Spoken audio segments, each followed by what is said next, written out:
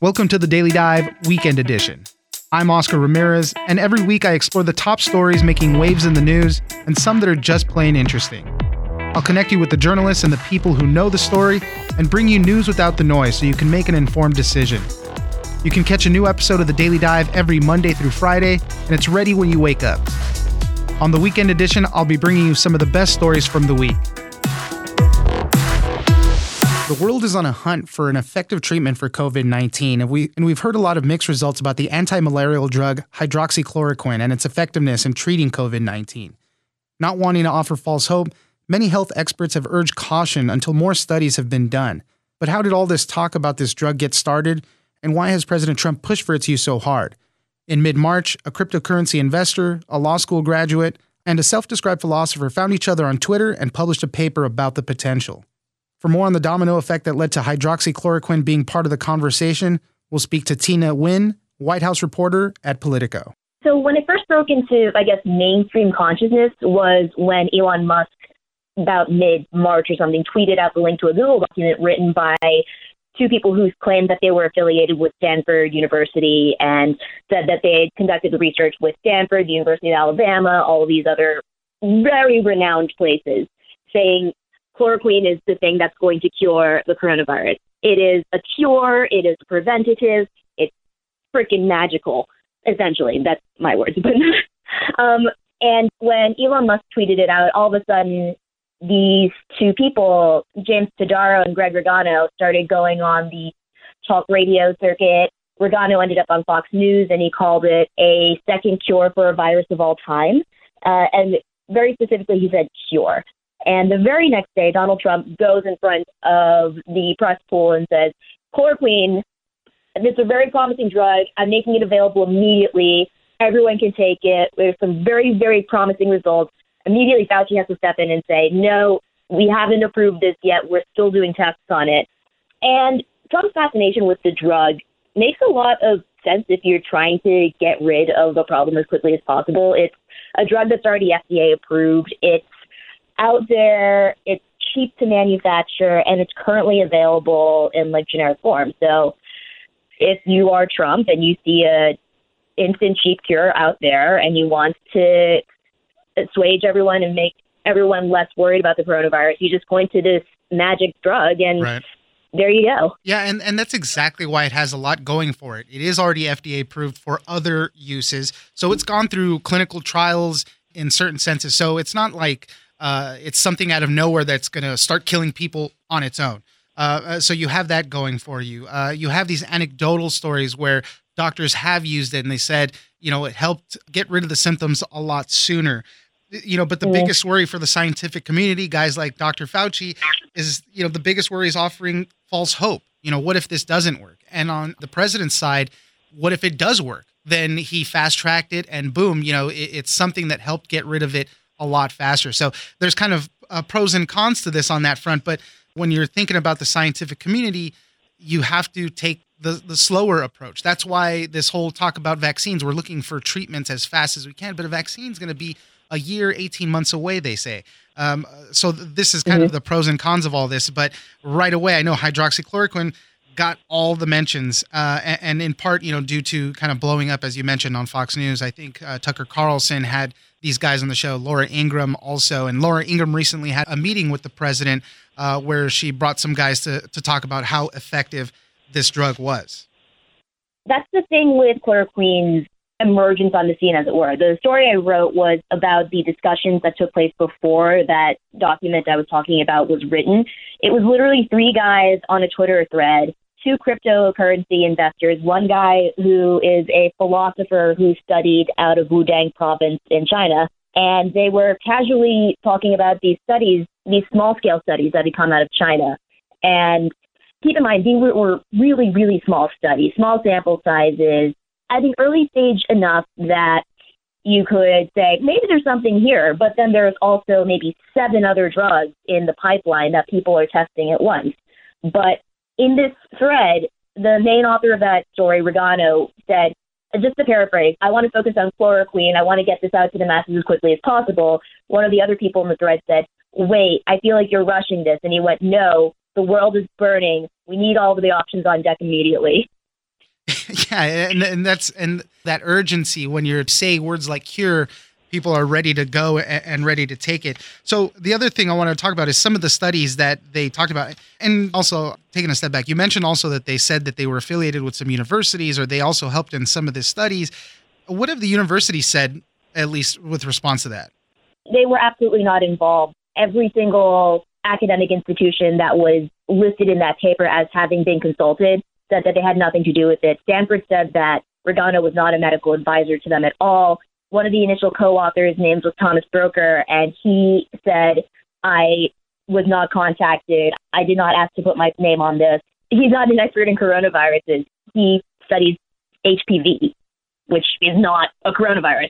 Yeah, there was a lot of bad faith going on in the creation of this document. But when you go back to the very beginning of the discussions, you just sort of like raise your eyebrows and go, okay, so if this was the type of discussion you were having while writing this, in the span of 2 days, keep in mind, from when he discovered what chloroquine was and started asking about data to immediately publishing and saying, hi, I work with Stanford and here is a cure for coronavirus, then you have to like really question the motivation behind it.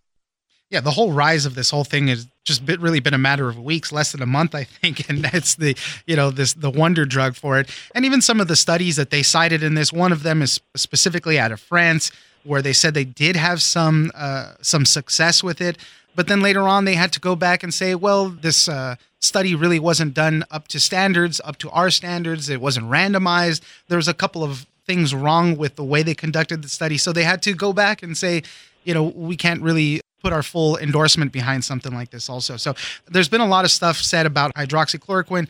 It's possible that it could help, but really we just need to do more studies to find out if it could be an effective treatment. But in this time, it's tough. People want something quickly and they want it now.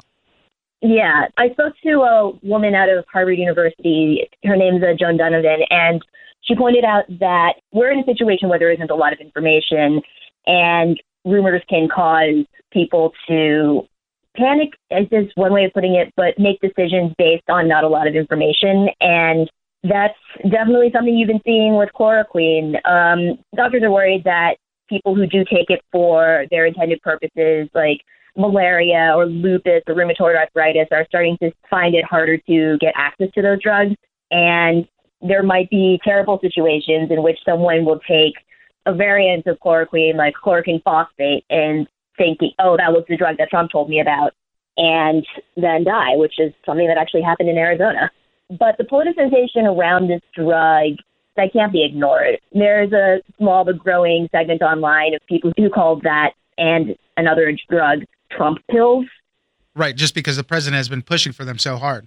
Yeah, the president is pushing for them so hard, and all of these people in the mainstream media and scientists are saying no, no, no. Does that mean that there's something that they don't want you to know? Do these doctors not want you to know? Right, yeah, exactly. The conspiracies theories start popping up almost immediately after that. Why are they keeping this from us? These whole things. Yeah, there's you kind of see these things happen a lot, but hopefully we can get some solid studies done on this, and if it does work, that's great. Let's use it. But if it doesn't, we have to know before you can use it widely with a lot of people. Right, definitely. Tina Nguyen, White House reporter at Politico, thank you very much for joining us. Thanks again.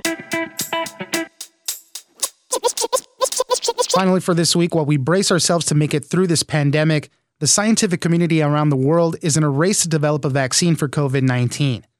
There are currently at least 43 different vaccines in development around the world, but the process remains slow. While many things have changed about how to develop vaccines, such as being able to target the DNA and RNA of the viruses in quick fashion, the rest of the process, testing in humans, and also the manufacturing for wide use, remains very slow.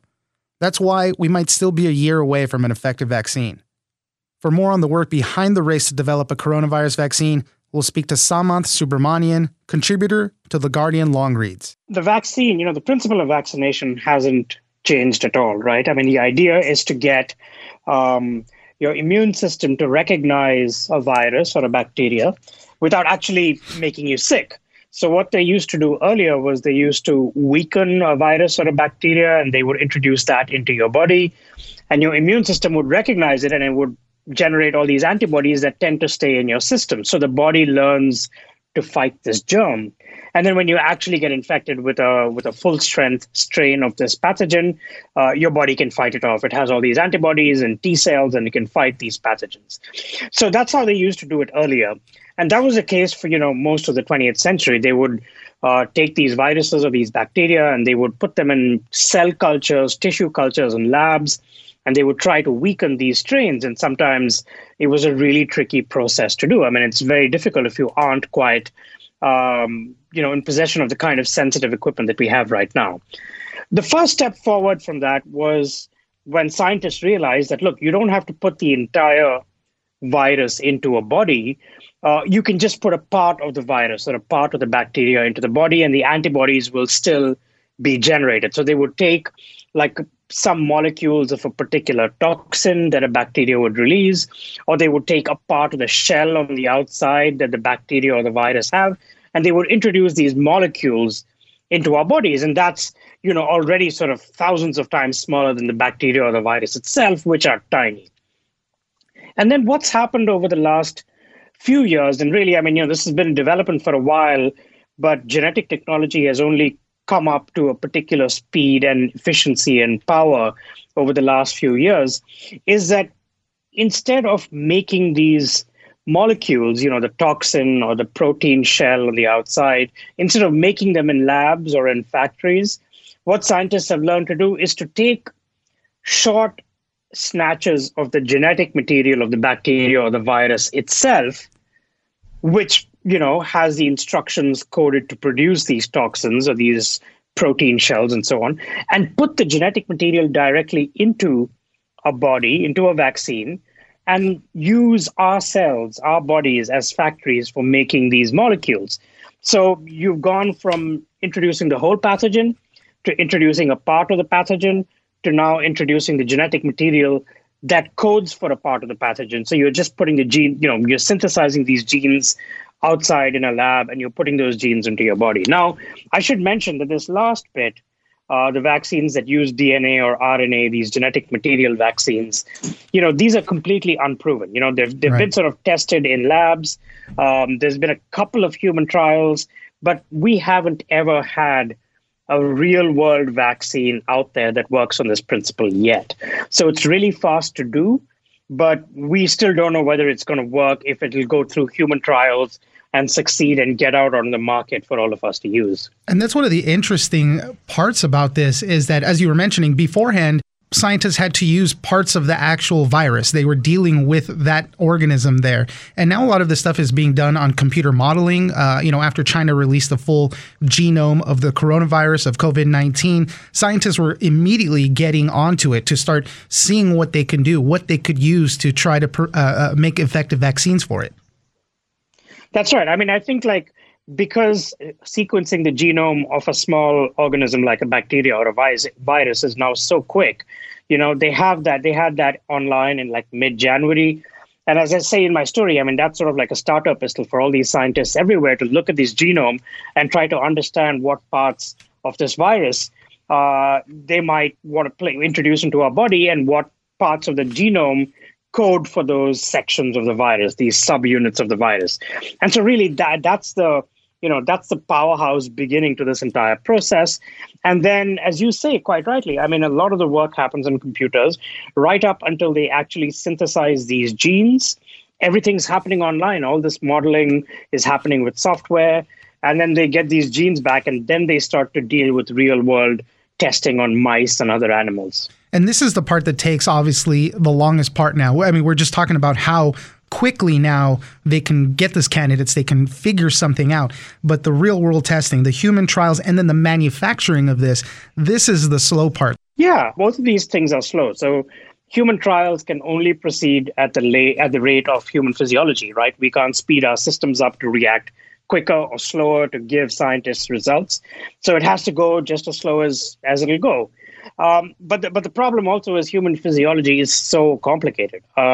We can test these vaccines as much as we want on computers or in mice, but when it comes to putting something into a human body, it's impossible to predict the kind of side effects it'll have, what kind of dosage will work, whether it'll work at all.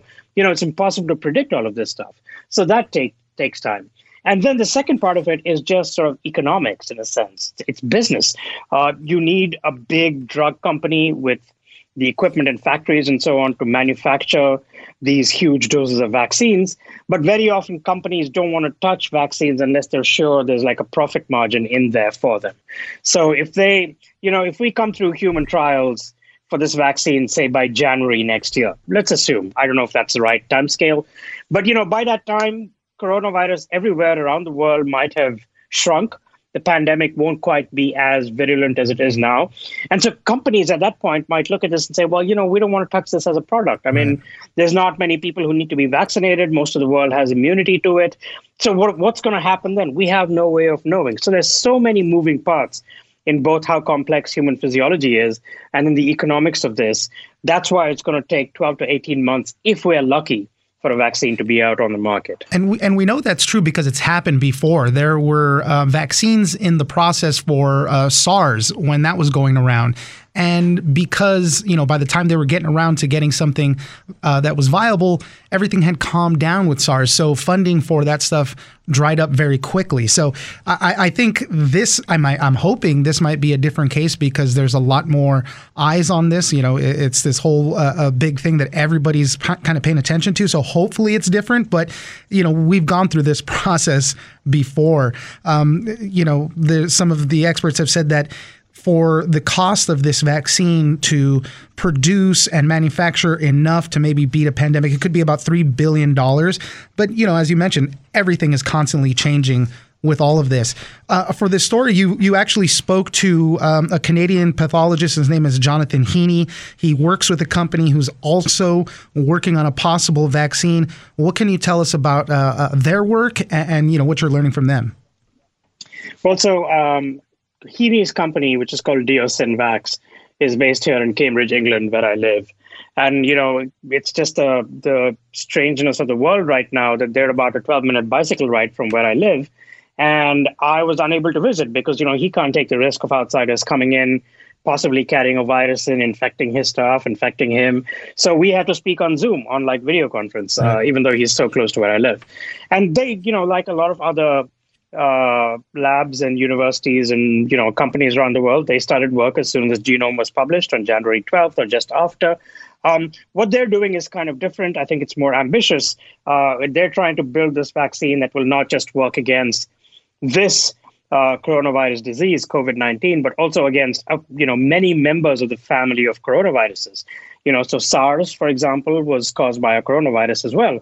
And so their idea is to get this vaccine to replicate within us the production of common parts of all these viruses. So every virus has something called a spike protein on the outside of the shell.